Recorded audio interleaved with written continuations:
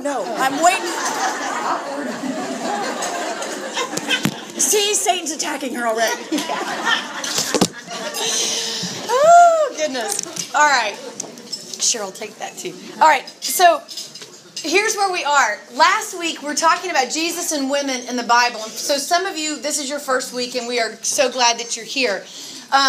But what we were doing last week is we were talking through Luke chapter 10. We were talking about Mary and Martha, and when they invited Jesus into their home, and Martha got real busy and distracted, and Mary chose the necessary thing, and she sat at his feet. So we talked about that. And then I don't know if you remember, but I said, and we're going to talk about them at greater length next week. Well, guess what? That was a lie. We are not. As I started studying, I just was praying on Monday morning, and God just totally redirected. So it's a different lesson, a different woman. But I'm excited to talk about her with you today. So let me pray for us, and we'll jump right in. Father, we just thank you for your presence here today. You tell us in your word that when two or more are gathered in your name, you're among us. So we don't even need to ask. We just need to thank you for it. And so, Lord, I pray today as we walk in this room, Lord, you know exactly what we need to hear from you. Lord, you know what it is that you need to enlighten us about. You know what it is we need to be reminded about in regard to your character. Lord, we need to. You know what we need to know about ourselves. You know how we need to be freed. You know everything. And so I'm asking that you would be unhindered today and that you would move powerfully in this room. Only you can do it, and you delight to do it. So we thank you. In Jesus' name, amen. Okay, so we are in John chapter 8 this afternoon, wherever we are. John chapter 8, and we're going to look at a woman that upon initial introduction, when you first meet her, you might think to yourselves, I don't really relate to her. But you do. But I do. We all do. Some of us go, oh man, I've been there. I can totally relate to her. If so, you don't need to stand up and tell us about it today. But you can tell us another time. But anyway, we're John chapter 8, verse 1.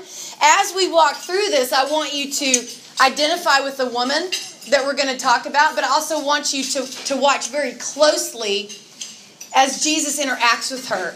Because the hero of the story is Christ. And I want you to watch at the way he turns culture on its head. And the way he responds to her in a way that nobody thinks he will or should respond to her that way. And so let's jump in. Verse 1, it says, But Jesus went to the Mount of Olives in Jerusalem, and at dawn he appeared again in the temple courts. That means church, essentially, where all the people had gathered around him, and he sat down to teach them. Don't let that be lost on you for just a second. Everything Jesus did was communicating that he was the Messiah.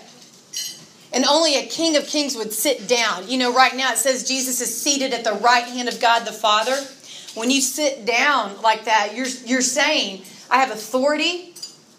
I'm a king. And so when he sits down to teach them, don't let that be lost. He knows what he's doing, and he's communicating something even non-verbally. So he sits down and starts to teach them. The teachers of the law and the Pharisees. Now, who are they? The teachers of the law meaning the Jewish law that Moses handed down as he'd been handed from God. So the law and the Pharisees were the religious leaders of the day. That's who we're talking about here. So really, let me just make this more common. We're talking about church folk. We're talking about spiritual leaders and teachers and keepers of the law. Those are the ones that we're dealing with, okay? So the teachers of the law and the Pharisees brought in a woman caught in adultery. Another translation will say she was caught in the very act of adultery. And now listen to what they did. They made her stand before the group. Take that in for a minute. Don't let that be lost on you.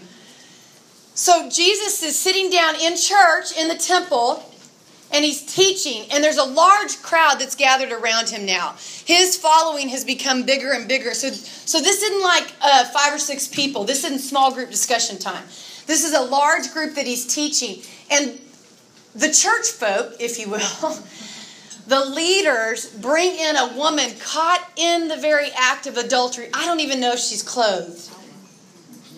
And they make her stand in front of the crowd. Another translation says they put her in front of them. So think about that for just a minute, because I've never been caught in the act of adultery, I've never been brought in front of a crowd for that very reason. But let me tell you how I can relate to her and how you and all of us can relate to her. Is that she is experiencing our greatest fear. She's experiencing our greatest fear. You might think that your greatest fear is that something might happen to your loved ones or to you. But really, your greatest fear and my greatest fear is exposure. It's shame. If they really knew who I was, if they really saw this, if that was really discovered, if my thoughts just in the last 5 minutes were displayed, if that, I'd be humiliated. Total humiliation. Why do I say that with such authority? Well, I want to take you back for just a minute and tell you where this comes from. She is exposed in front of all these men. I don't know that there were women and children there at this time because typically women were not allowed to come inside the temple courts to receive teaching. And so, which is even more humiliating, that it's just a bunch of men and she's brought in by these religious leaders of the day and put before them and said, this woman's been caught in the very act of adultery. That's exposure and humiliation at a level that I don't know. But it sickens me to even think about it. Now, where do we find this as our greatest fear? I want to take you back, and I've not written this passage I've not printed it out for you, so I want you to just listen to me because it won't take long. I'm going to take us back to Genesis 3. After Eve has eaten the fruit, right before she eats the fruit, but we're going to walk through it very quickly. The serpent was the shrewdest of all the wild animals that the Lord God had made. And one day he asked the woman, did God really say you must not eat the fruit from any of the trees in the garden? Of course we may eat fruit from the trees in the garden, the woman replied. It's only the fruit from the tree in the middle of the garden that we're not allowed to eat. God said, you must not even eat that fruit or touch it or you're going to die. And the serpent, and God said, she says that's what God says. Don't eat it or you will die. And then the serpent says, you're not going to die. You're not going to die. It's not that big a deal, is basically what he's saying to her. Verse 5 says, God knows that your eyes will be opened as soon as you eat it, and you'll be like God, knowing both good and evil. Now, this is a whole nother message. We're not going to camp out there. But it says, then the woman was convinced. Remember, I've said to you many times, he's a deceiver and an accuser. Deceiver first. So he's deceived this woman. She was convinced. So she saw that the tree was beautiful and its fruit looked delicious. She wanted the wisdom it had to give her. So she took some and she ate it. Then she gave some to her husband who's with her. He ate it too. Here's where it gets good. In verse 7, at that moment their eyes were open. And suddenly they felt shame at their nakedness. Okay, see, in Genesis 2:25, God has made man and woman. He's blessed them. He's put them in the garden. He's fellowshipping with them. And it says in 2:25, and the man and woman were both naked and they felt no shame. Now, he doesn't just mean physical nakedness. He means completely exposed. This is who I am. This is me. This is everything about me. And I feel no shame. No shame.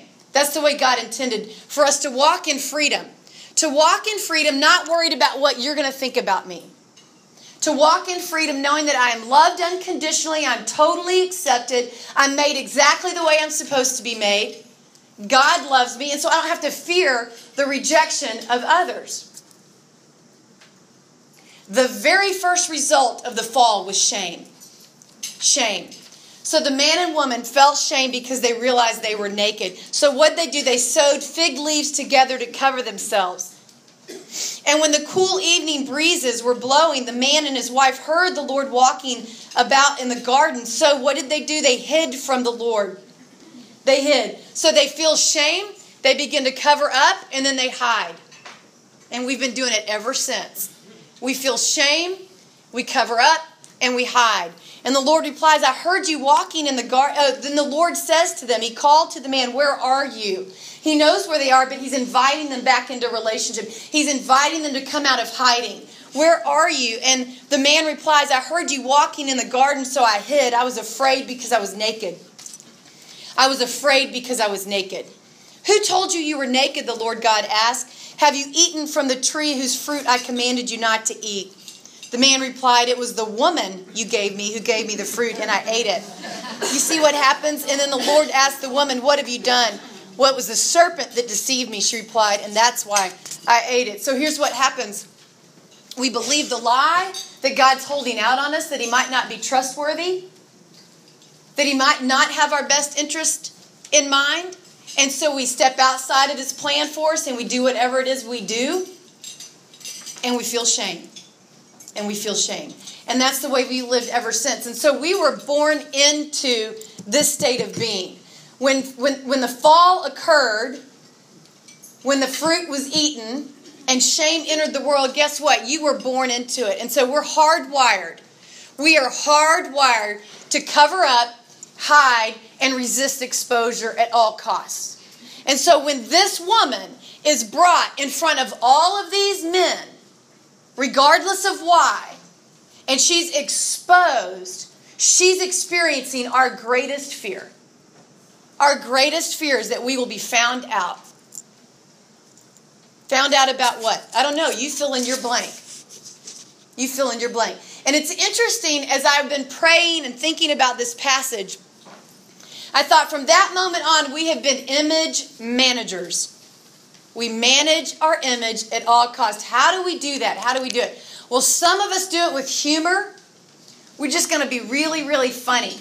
Because if I'm really funny, then what I'm not going to be exposed for is the fact that I'm really lonely, that I'm really insecure, that I'm really sad.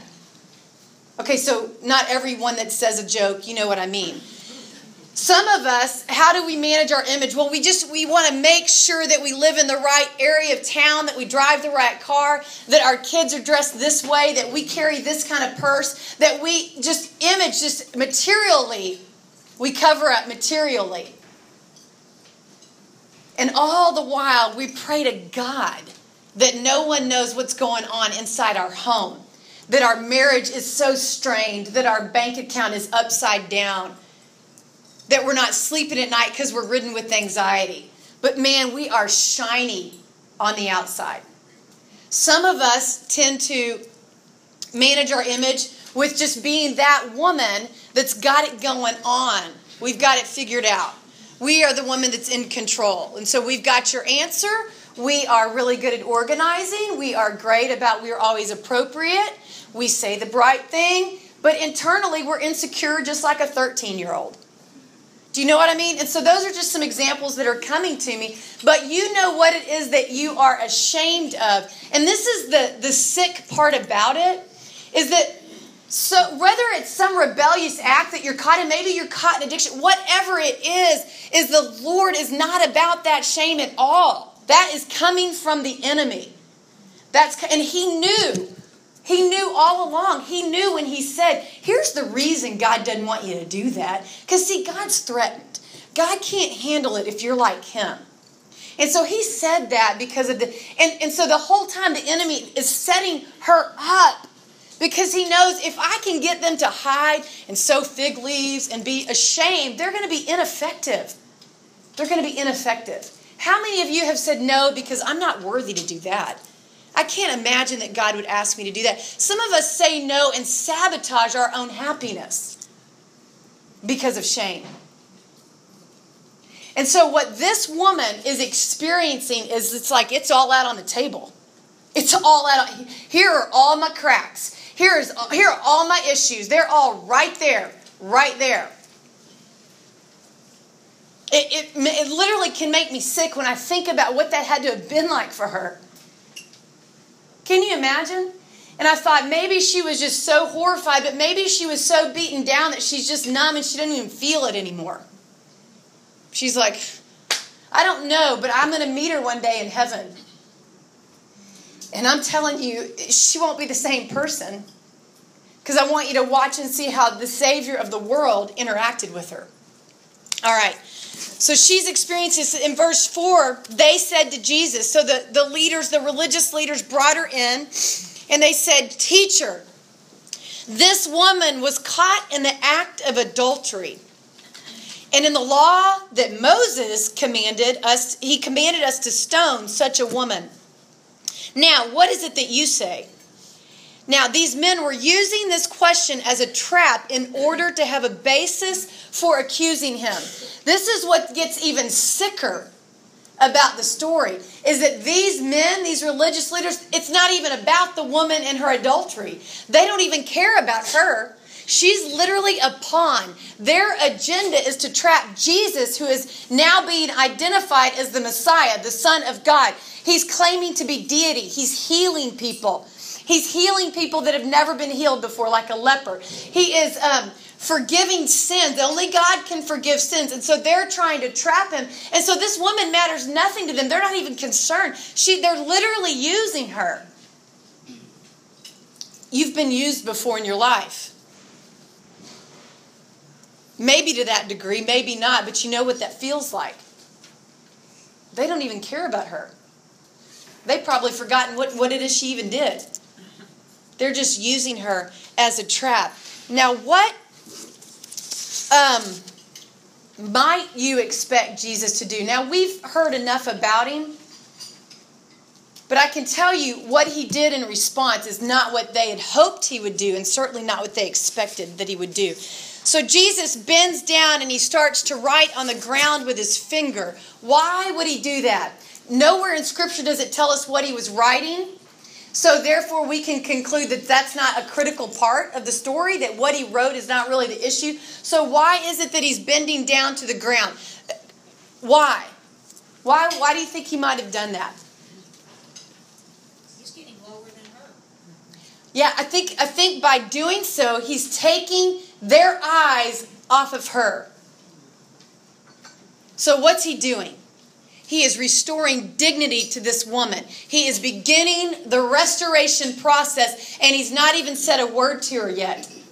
He is beginning the healing by not even speaking to her yet. He simply bends down and starts to write. Listen, if you want to know if you've experienced the love of Jesus, it will always bring dignity with it. When when God calls me to serve and love other people, I need to always keep in mind, I need to restore dignity to them. And so if you go on a mission trip or if you interact with those that are marginalized and you treat them like a project or don't speak to them with condescension of like, how are you today? Hey, poor person, here's some flip-flops. Do you know what I mean? Christians are really bad about that at times, I have to say, because I've been there. No, look him in the eyes, speak to him like an adult, have a conversation, extend dignity. Extend dignity. That's what we so long for. And that's what Jesus is doing, simply by bending down and writing in the ground. Some scholars debate over that maybe he was writing this, but we don't know what he was writing, and it doesn't matter. If it mattered, he would have told us. He would have told us. And so he straightens up. So he's bent down, he's writing with his finger, and they keep on questioning him. And he straightened up, and he said to them, let any one of you who is without sin be the first to throw a stone at her. Let any one of you who's without sin be the first to throw a stone at her. And then he stooped down and started writing again. He got the eyes back off of her. I love him. I love him. Listen, this is the God that we serve. He has come into a culture who hated women and stoned those caught in adultery. Stoned them. Now, by writing on the ground, well, we'll get to that in a second. But he's writing on the ground, and then he stands up and says, let any of you without sin, you go ahead and throw that stone. Pick it up and throw it. You're justified to throw it.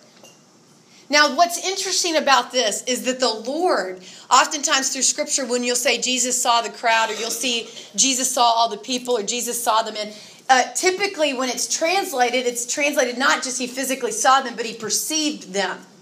So I'm believing and trusting that when Jesus says this, he already knows the response, because that's a risky thing to say. I'm like, Lord, these people are so out of touch with their own brokenness. They're so full of pride. They're going to pick up a stone. They're going to hit her. They're going to hit her. I would think at some point Jesus would have stood in front of her and said, to somehow protect her. But he already knows. He's got this thing. He already knows. And he says, let any one of you cast the first stone. And at this is only a move of the Holy Spirit that can break hearts and that can can enlighten us to our own sin. But it says, at this, those who heard began to go away one at a time, the older ones first. Now, you think that's because they have wisdom or they just had a lot longer to mess up? Maybe it's both. I don't know. The older ones first, until only Jesus was left.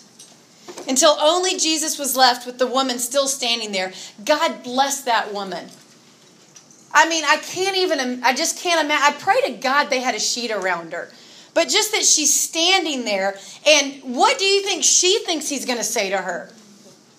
You know, yeah. But, and the reason we can say that so quickly is because we think that's what he's going to say to us. You do. I do. We do. That's why we continue to do this. We continue to do this. That's why I've said this so many times. So often our prayers are, I'm sorry, I'm sorry, I'm sorry. What is that? That's this. I'm sorry, God. I'm sorry. Because if you really saw me, you'd be disgusted. You'd be repulsed. You'd be at least disappointed. And if I'm still living in that mindset, I'm not living under the freedom the cross has provided for me. Let us come boldly to the throne. Why? Because we've been sprinkled by the blood. It cost him everything to give me the freedom to walk without shame. He paid for my shame at the cross. Oftentimes we think, well, he paid for all the things I did, and we keep it about behavior. No.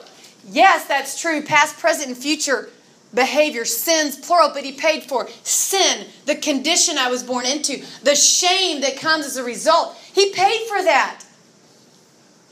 So listen, you can come up and go, Laura, I remember what you were like in high school.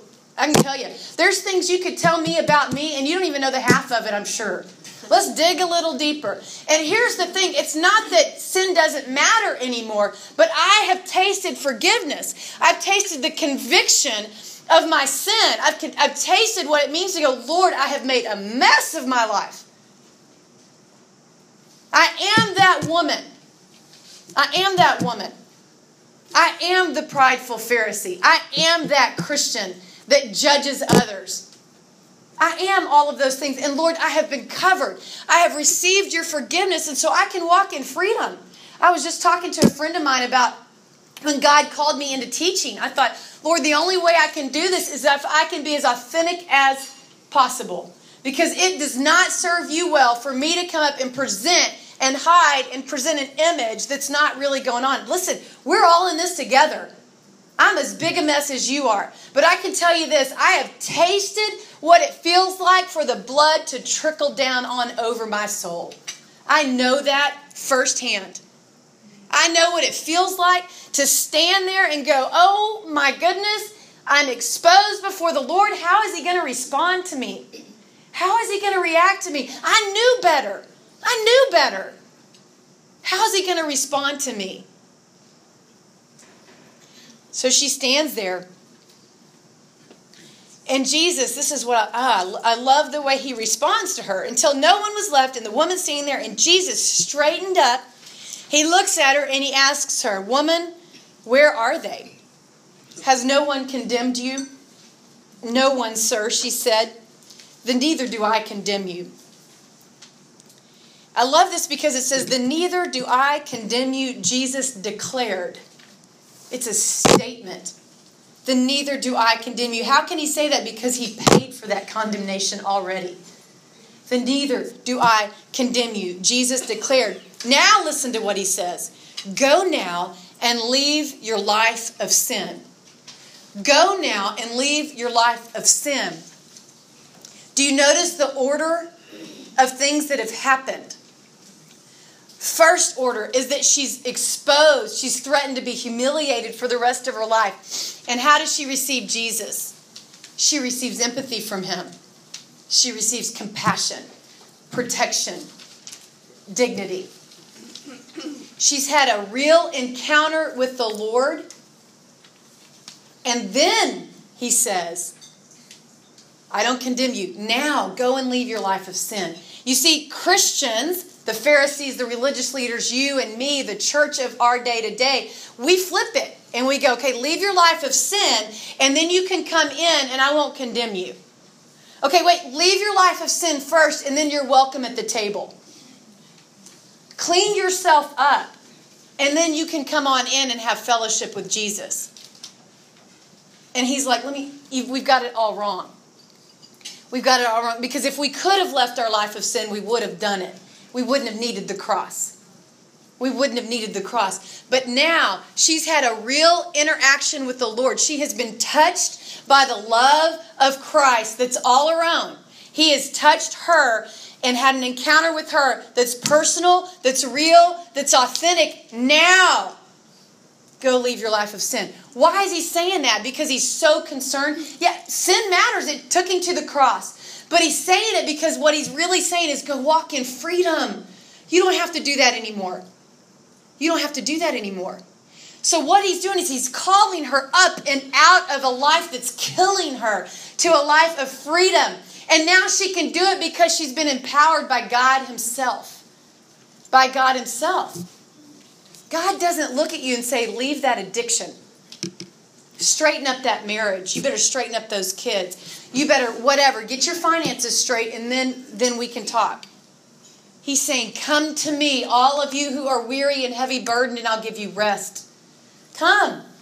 Come. Anyone's welcome at the table. Anyone. So what does that mean for us today? It means you're welcome at the table. So if you came in today and you're carrying a weight of shame that is beating you down, let it go. But at the same time, I want to challenge us. We need to step foot in the Pharisees' shoes. And before we go, those bad Pharisees like I've done today, relate with them for just a second. Because we're them too. I'm them. Where I've gone, I cannot believe her. Oh my goodness.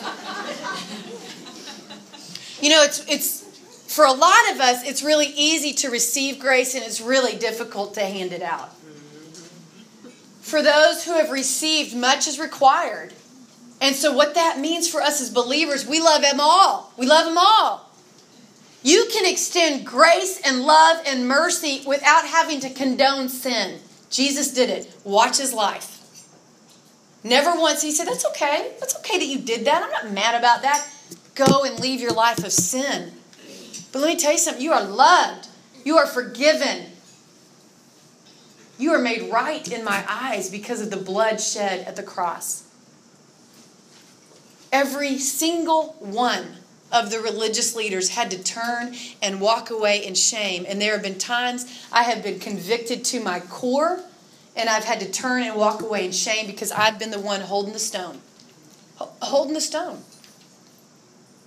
Listen, if there is anything that I pray about this group of women, one, that you know that woman, that you know what she's experienced, that you've experienced Christ at that level, that you can now leave with having an authentic connection with him, that he sees you, that he loves you, that he's freed you. And then two, that you will be a woman that extends that back out.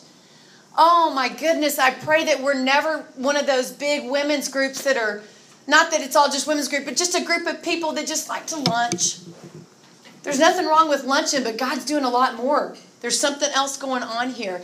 And my prayer is that there is life in this room and it is attractive. And that's why we're growing. That's why we're growing. Because anywhere Jesus was and the Spirit was, growth will happen. And so we're not about numbers. We're not about how big can we get this thing. No, we're about, Lord, your Spirit. If your Spirit's not working, shut it down. Shut it down. Because, listen, I'm not going to be that funny after a couple times you've been here if you're just coming to hear me. I just won't. Some of you are already tired of the same story. But here's the thing. If the Spirit is present in this room, and I believe that He is, your heart's going to be penetrated, and you're going to leave having had a connection with Him that causes you to one, rise up and walk differently, and two, you're going to extend grace out in ways that you didn't know possible. You're going to be sweeter to your man at home. That woman at work, that coworker. You're going to interact differently. We've had, in my area of town, a pastor was just released from his position for some things that were not right going on. And I'm telling you, it's been amazing to watch how the Christian community has dealt with it. Not well, in my opinion. And I ran into them And I grabbed that sweet wife, and I looked at her, and I said, "You're going to get through this. You're going to get through." I don't care if everything they said about him is true. It just doesn't matter to me. Because here's the thing. The Lord loves them. The Lord's got plans for them. And let me tell you, pick up a stone if you think you haven't made some mistakes. Pick it up. You'll be amazed at how heavy that is in your hand. And so take the risk and love somebody there's a gal in our town. I grew up in a small town. This town that I live in is a small town. I moved in as an adult, but people have grown up there their whole lives and they know everything about everybody. And one of the things that interests me is people oftentimes will view people as they were in high school. You know, we still do that. When I go home to Denton, but it's interesting. There's a girl that I'm getting to know, and apparently her reputation wasn't sterling in high school. Welcome, But it's interesting because it's like, you know what? I'm going to be friends with her. Who are the Zacchaeuses, the women caught in adultery, the women at the well? They're you, and then start looking around you and start walking alongside men and women that everyone else has cast out. Extend the grace at your own risk, just stop worrying about your reputation. You don't have to extending grace and love and mercy that you've received from Jesus does not put a stamp of approval on sin. That's not what that means. But oftentimes it becomes this us versus them, and we'll pick it before we'll love them. Jesus flipped it on its head. Let's walk in his footsteps. Receive what he has for you today. Some of us need to be freed today. Whatever it is that you continue to play over and over in your head, that shameful thing, that thing that if we're exposed would just freak you out. That thing, take that to the cross. Take it to the cross. And then some of us have friends that we've not been good friends to. They're not even friends yet, and they need to be. They need to call. You need to repent and call. Let's have lunch. What is God saying to you today? My prayer for all of us is that we'll have courage to receive from him and courage to extend from him. Jesus, we thank you for who you are. We thank you for your love. We thank you for your grace. We thank you that you are a God that is so surprising. Your gospel is not the law. It's just not the do's and the don'ts. Lord, it's freedom. It's peace. It's healing. It's reconciliation. It's forgiveness. And I pray that first and foremost, we would be women that would connect to that on a gut level, a real basis, that we would have the authentic connection with you that this woman had. And then secondly, that we would love others well, that we'd love them well with the love that we receive from you. Lord, may we never be those Pharisees, Lord, and forgive us because we are too often. In Jesus' name, amen. Thanks, ladies. We'll see you next week.